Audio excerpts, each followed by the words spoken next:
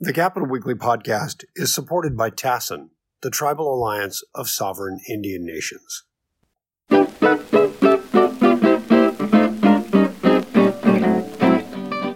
Hey, everybody, and welcome to the Capital Weekly podcast. I am Rich Eisen, and who am I joined with today, Tim? Tim Foster. Yes. And John Norwood. And John Norwood. Of Norwood Associates. So, Thank you. So the reason we are actually talking to John today is I was scrolling LinkedIn as one does, and I saw that this was 33 years as a lobbyist. And I thought, wow, that's a long time in Sacramento. And I called him up to ask him about it. And it turned out that 33 years is not accurate, and it's not even close. You started lobbying, didn't you say, I think it was 1974? It's first registered in 1974 with the California Manufacturers Association, just when Proposition 9 was passed. It was a Jerry Brown-sponsored initiative. Wow. So basically, we thought we'd talk to John about the changes in the lobbying industry. I mean, that's almost 50 years, and I would say the industry has changed night and day, especially after COVID. And then also about what he's been doing. This is something I inherited from John Howard. John Howard has always been fascinated by the fact that you represent the swimming pool manufacturers. And so he's always, John being a guy with the swimming pool was always very interested in this issue. So we can talk about that too. But so go back to 1974. So how did you get into this? What made you want to get into the lobbying business back then? Wow. Hadn't thought about that for a while. It was, in a lot of ways, happenstance. I was actually a Sac State graduate and planned on coaching football and teaching history or government. And that's what I was going to do. And I needed an internship, and actually through athletics at Sac State, I ran into the then Speaker of the Assembly, Bob Moretti, and the then pro tem of the Senate, Howard Way, and a couple of lobbyists. Bob Shillito used to represent the California Retailers Association, and was really a legend in this industry. And we got to talking, and they invited me down to the Capitol. Spent some time down at the Capitol, and just liked the environment, the competitiveness of it, the fact that every day changed. And as I got into my graduate program in government, it just seemed to be the natural way to go. And so I got lucky and got a job with the California Research initially, where I just learned a lot of background on things, and eventually ended up doing an interview with Bob Monaghan at the Manufacturers Association, and he hired me. And everything's history from there. Wow. That's still pretty fascinating because, the industry has changed, as Tim noted, exponentially. What are some of the biggest changes you've seen in that time? Wow, there's so many. But back at the beginning, when I first started, we didn't have term limits. Legislators were up here oftentimes for decades. There was also not the partisanship. Literally, Monday, Tuesday, and Wednesday night, there was a circuit. Oftentimes, the best time to talk to legislators were about 5 o'clock in their office, and they'd be the only ones there. You might even have a drink there. Then people were off to Ellis's or another bar here and there. But Ellis's was pretty famous over next door to us right now. And then dinner at Frank Fat's, and then people went to Eilish's after that, or the Torch Club, all of which were in walking distance. So I have to tell you that, back then, Monday, Tuesday, and Wednesday night, it was really difficult to be home before midnight. And people were, there wasn't much in the way of fundraising, but people were very social, and the Frank Fast was always full, and people on both sides of the aisle with lobbyists would, have drinks and eat. And, we traded all that in the name of political reform. Now we have tons of fundraisers, and moneyed interests can participate in those fundraisers, but we have none of the social act. I mean, that's kind of taken the place of what used to be a very social, interactive deal where you got to be friends with people and you built credibility and that type of thing. And believe me, your word is what you had back then. Well, did you feel like that probably changed a lot during term limits just because people didn't know people as well? And exactly. That would be when we went, dramatic change. when we went to short term limits, it was really pronounced because people were here, they were always looking, what's my next spot?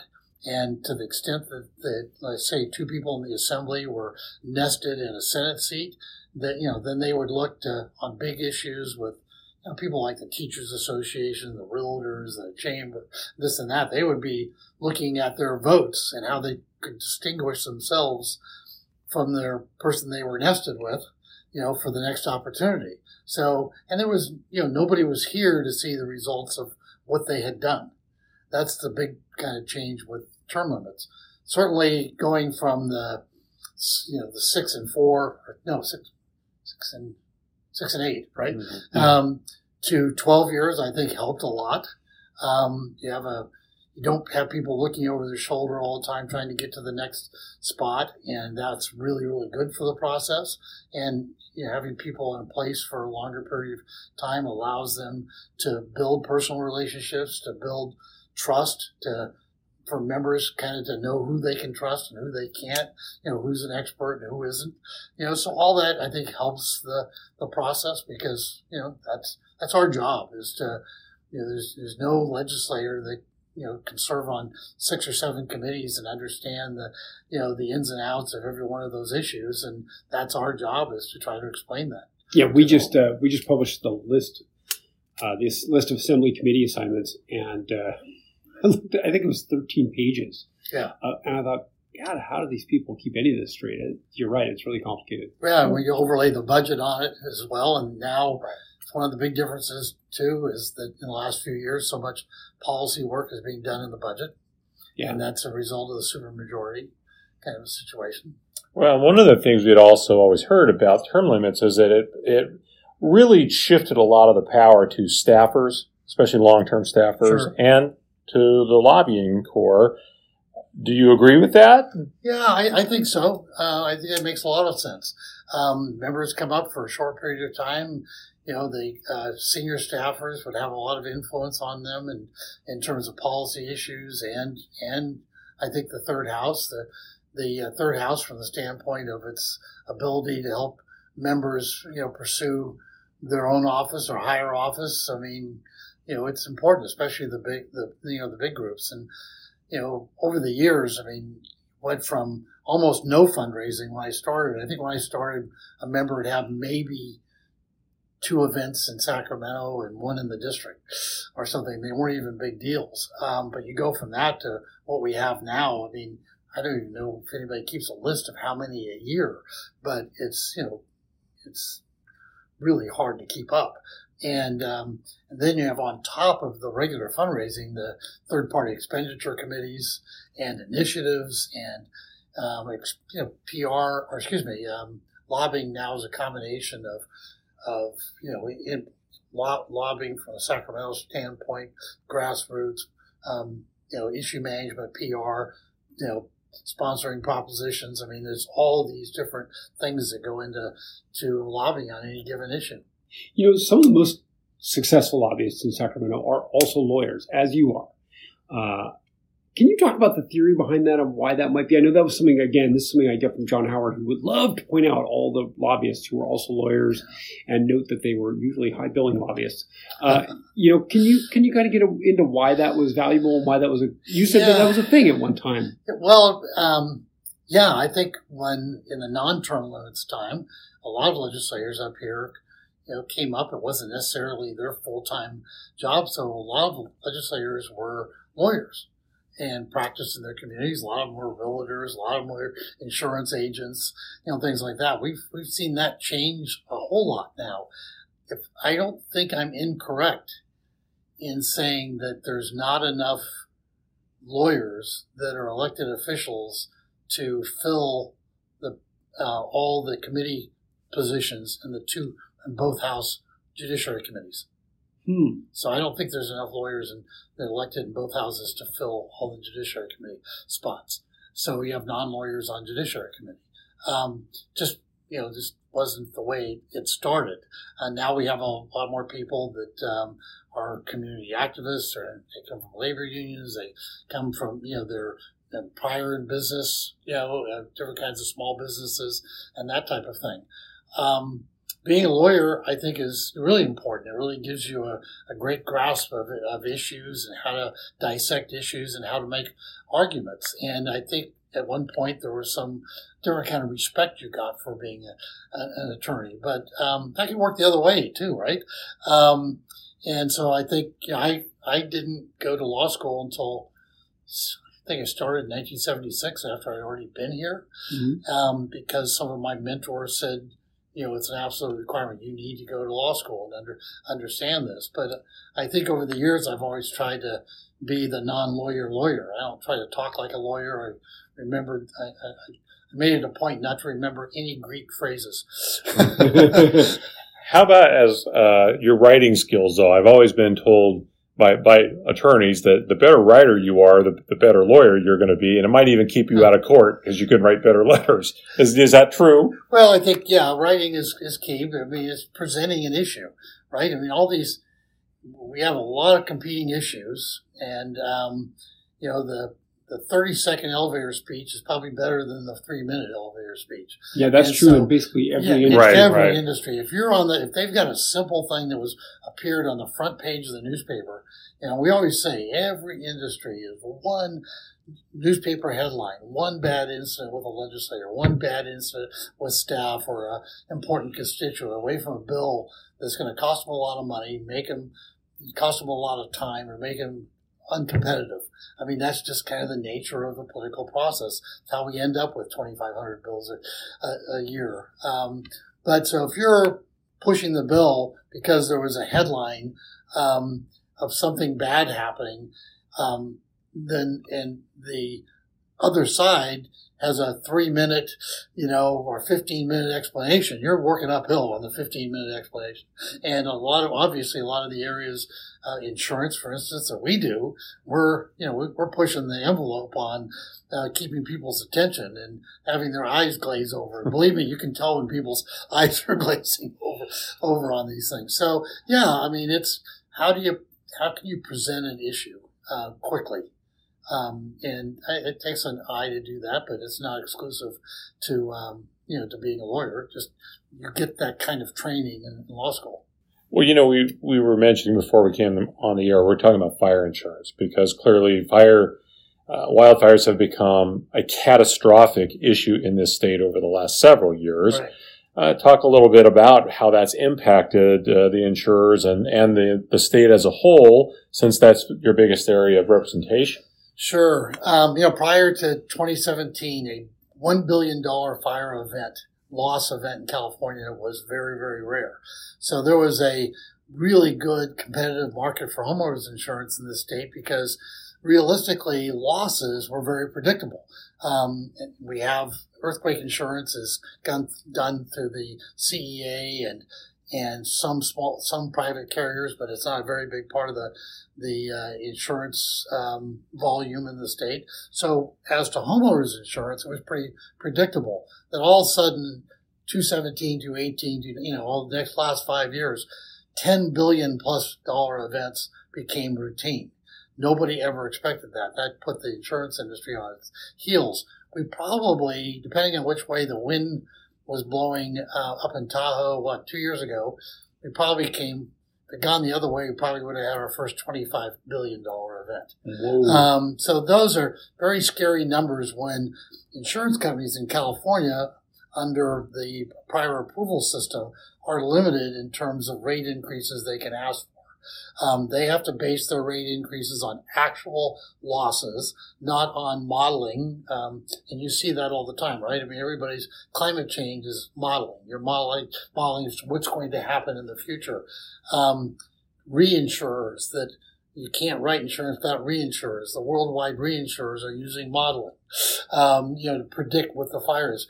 So companies here can't go to the Department of Insurance and say, we know fire is going to increase. We have these losses. We have increased cost of reinsurance and this and that. They can't do that. They have to base it on their losses, and any losses they have on a catastrophic nature, they have to spread over 20 years. So it reduces the number. So what we're So what's happening is the worldwide reinsurance community and insurers don't want to write in areas of the state where there's a high risk of fire. And that is a growing area. The modeling tells us that there's going to be a 30% increase in the number of homes in California that'll be subject to catastrophic wildfires on top of what we have now. And if you look at wildfires, it's Northern California, it's the Napa, Sonoma Valley, it's San Diego, it's Orange County, it's Ventura, LA and Santa Monica and those areas. So it really is all over the state, and it's probably, I think, the number one problem in the state, given the amount of damage it causes, the unhealthy air, the death and destruction. Well, I think the perspective is that it's going to get worse before it gets better. That's the problem, and that's why insurance is becoming so difficult, and it's putting people in a very tough spot. California homeowners rates are probably, and I don't know if this is a dated number or not, but about 40% below that of Texas, Louisiana, and Florida, because those are areas where they've always had catastrophes, where it was always, difficult to predict. And that didn't come to California until 2017 and after, when nobody predicted the wildfires. So, I'm sorry, did I understand that right, that homeowner insurance rates are generally 40% below those of Texas?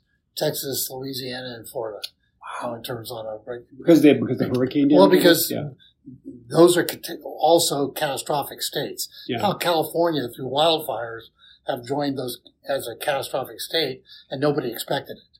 And so, and insurers can't catch up because of the kind of the nuances of the regulatory system. Wow. Well, we're also seeing this problem all over the West. I mean, right. Washington, Oregon, Idaho, Montana, Wyoming, everywhere in the West, we're seeing this. I'm not a climate expert. I mean, certainly climate change gets a lot of ink here talking about the impacts there. How does that impact what you do? Well, I just worry about California, but there's no question that affects, certainly the insurance industry and, people who live in those areas.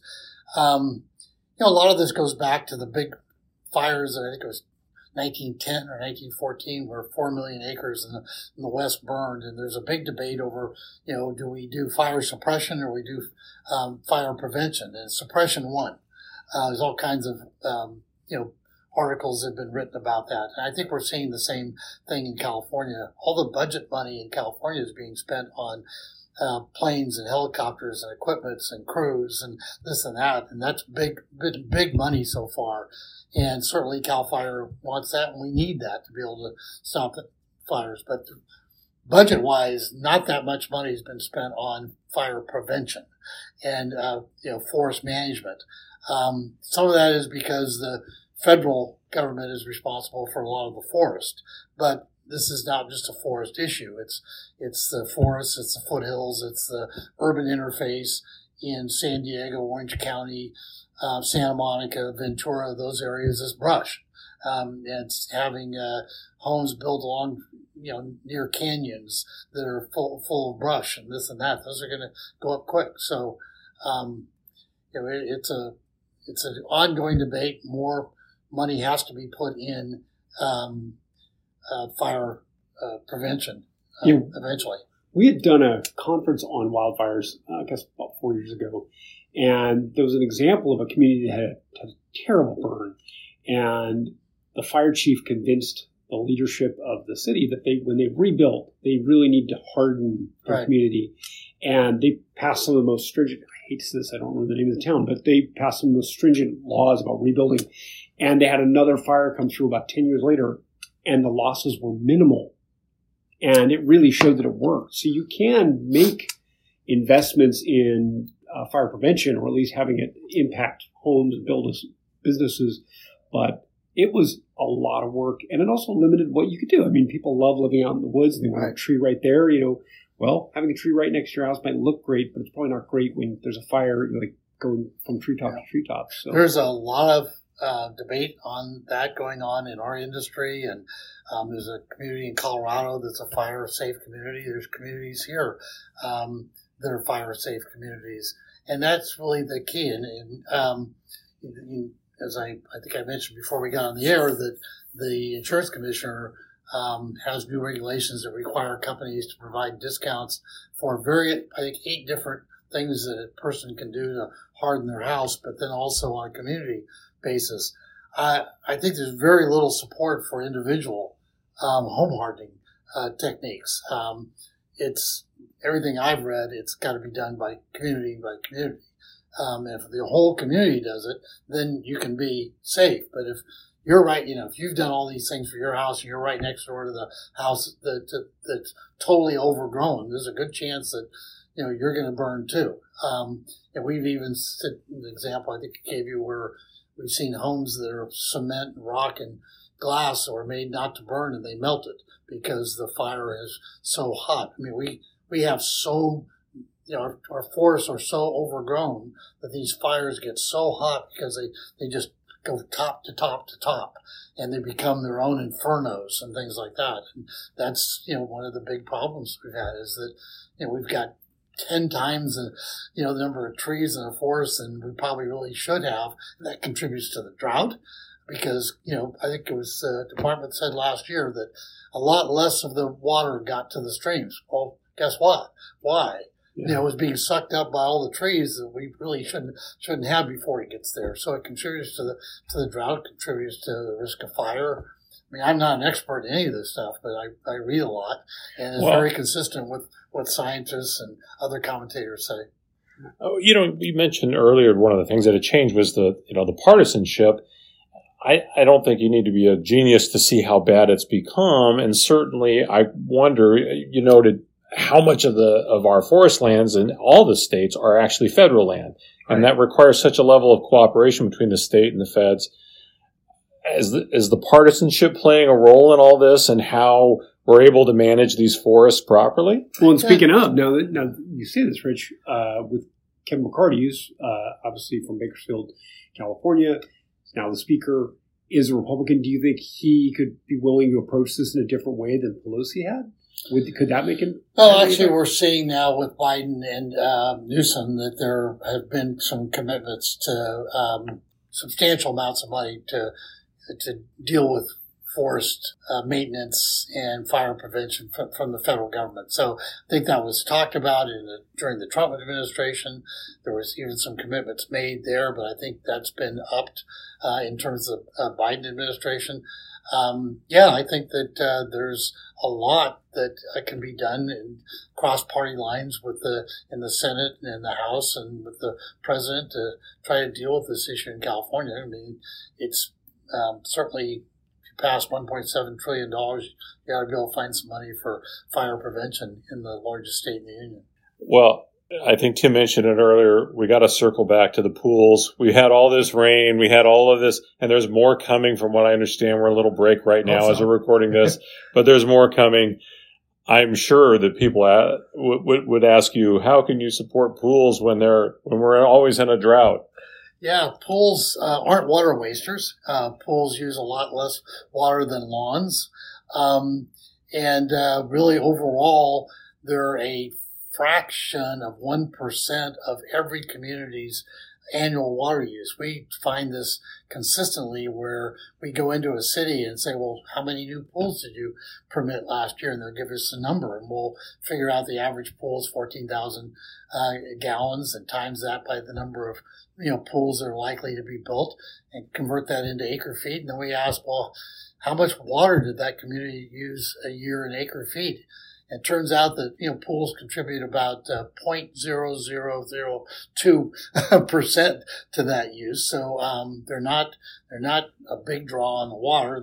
They're clearly more efficient than regular landscaping. You had mentioned some numbers about the lawn, which I was really. I mean, it makes sense. I mean, it is a little. You see a lot of water when you look at a pool, right. But then when you think about how much water just goes into a lawn and then disappears, right. And you had a number. I think it was something like. Well, so if you take a square feet of lawn and square foot of pool of water, the water evaporates less than it takes to irrigate the lawn to keep that alive, just based on that. But you take a typical pool project, a third of that project is water, the rest is hardscape. Yeah. And it's growing because the hardscape's growing because people want outdoor kitchens. They want places to relax and this and that. So, you're taking a piece of land that used to be some type of landscaping, whether it just be lawn or plants or whatever, and 2/3 of that, when you get through with your project, 2/3 of that will never be irrigated again. Plus the water is using less than lawn. So you win. The pool wins every time. It's not even close. But we've seen. And you get a nice tan. Right. So. But we've seen water districts, and there's one particular one I won't name right now, that they couldn't rebut any of the scientific stuff that we had in terms of proving that. They banned issuing new permits for pools in this county solely because they didn't want to take calls from neighbors complaining about the fact that they couldn't water their lawns as much, or their lawns were getting a little brown, and Joe Smith down the street was putting in a pool.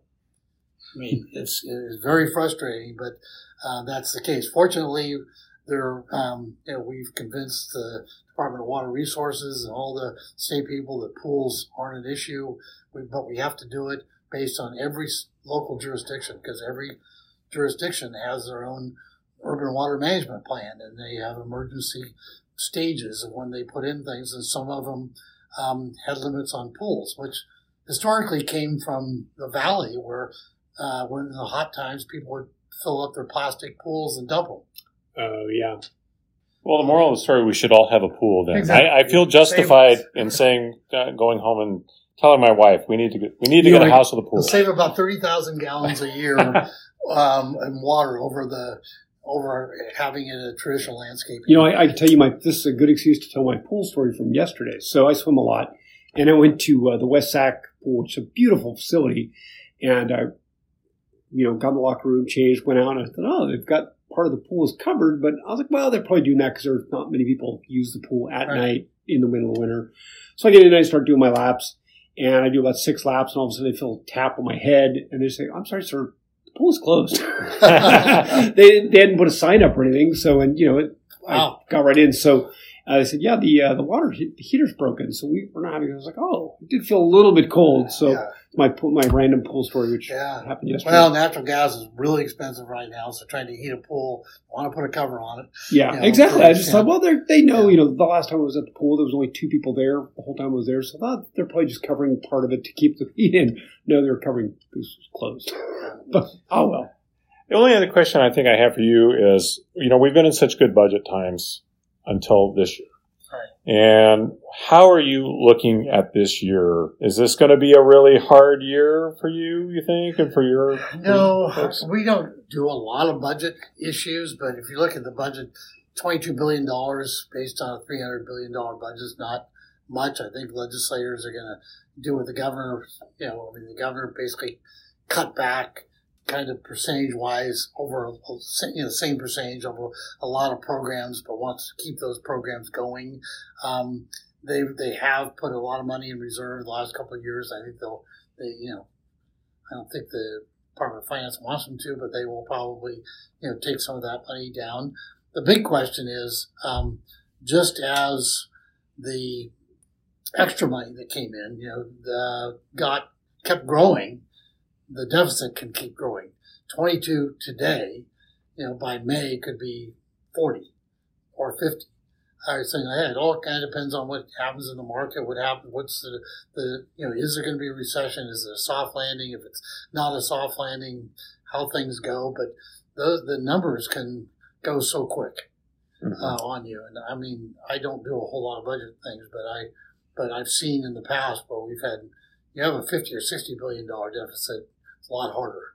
Yeah. Right. Then programs start going down. Then every bill, when it goes to Appropriations Committee, is looked at from the governor's office as, does this require more people? Does this require expansion of a program?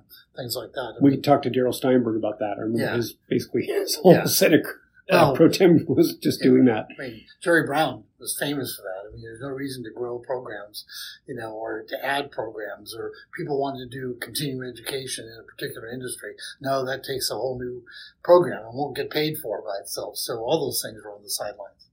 All right. Well, John Norwood, thank you so much for doing this. It was fun talk and I actually hate to say this. I learned a lot about insurance. That was my pleasure. Thank you. All right. Well, thanks, John Norwood. That was really, really interesting stuff. And that can only mean that now it is time to go to our favorite segment of every show, Who Had the Worst Week in California Politics? The worst week. Worst week. Worst week. I think we had a pretty easy time of it this week, Rich. Yeah, I think the choice this week, Tim's pretty easy. Anyone in Democratic campaign circles knows that Tom Girardi, the attorney from Los Angeles, has been a big-time donor for many, many years to many of the biggest names in Democratic politics. He is looking at all kinds of problems because he's now going to be facing major charges of stealing from his many clients. His wife's divorcing him. Not sure. They saw that they thought he had embezzled $18 million was the number I saw. $18 million. Yes, $18 million. And I think the question that we're certainly going to be talking about for the foreseeable future is whether he's going to be actually found competent to stand trial. That's going to be the next big part of all this. But certainly his future is looking kind of bleak because the reason the questions around him being competent, of course, is that he is currently residing in the memory care unit of an assisted living facility. So things are already not really doing that well for him. And now the question is whether or not he's going to, have to stand trial for this alleged embezzlement. Yeah. And he, I think I saw that he was 83 years old and was diagnosed with Alzheimer's and has been living in this facility for a while. So I think it's bad more for his legacy. I don't know, frankly, how aware he is going to be of all this. I mean, that's horrible thing to even think about. But one way or another, it just seems like a pretty awful way to end your career. I mean, this is a guy who was a lawyer in the Aaron Brockovich case. Was a longtime Democratic donor, was very well known in political circles, and is really, really at the end of his life and at the end of his career now is really hitting bottom. And it's pretty sad to see, actually. Well, and, one of the ancillary effects here, of course, is that, there's question about these massive donations that he gave for many years. And we're talking to the biggest names in Democratic politics, including Barack Obama and Hillary Clinton, Governor Newsom, Dianne Feinstein, et cetera, et cetera. Now the question is, well, had he stole that money? Was that stolen funds that he used to make these donations? And if, that's going to put a lot of those people back on the hot seat. They're certainly going to have to answer questions about it anyway. And, that's never a comfortable thing for anyone to have to respond to. So I think certainly his was the worst week, but I think it's likely that it's going to channel out a little bit too before it's all said and done.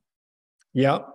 I think, but I think it was a pretty easy choice this week. So, yes. All right. Well, we'll have everyone go on their way, and we'll talk to you next week. Yep. Thanks, Tim. See you next time. The Capital Weekly podcast is produced by Tim Foster for Open California. If you enjoyed today's episode, we hope you'll go onto iTunes or wherever you get your podcasts and leave us a positive review. Thanks a lot, and we'll see you next week.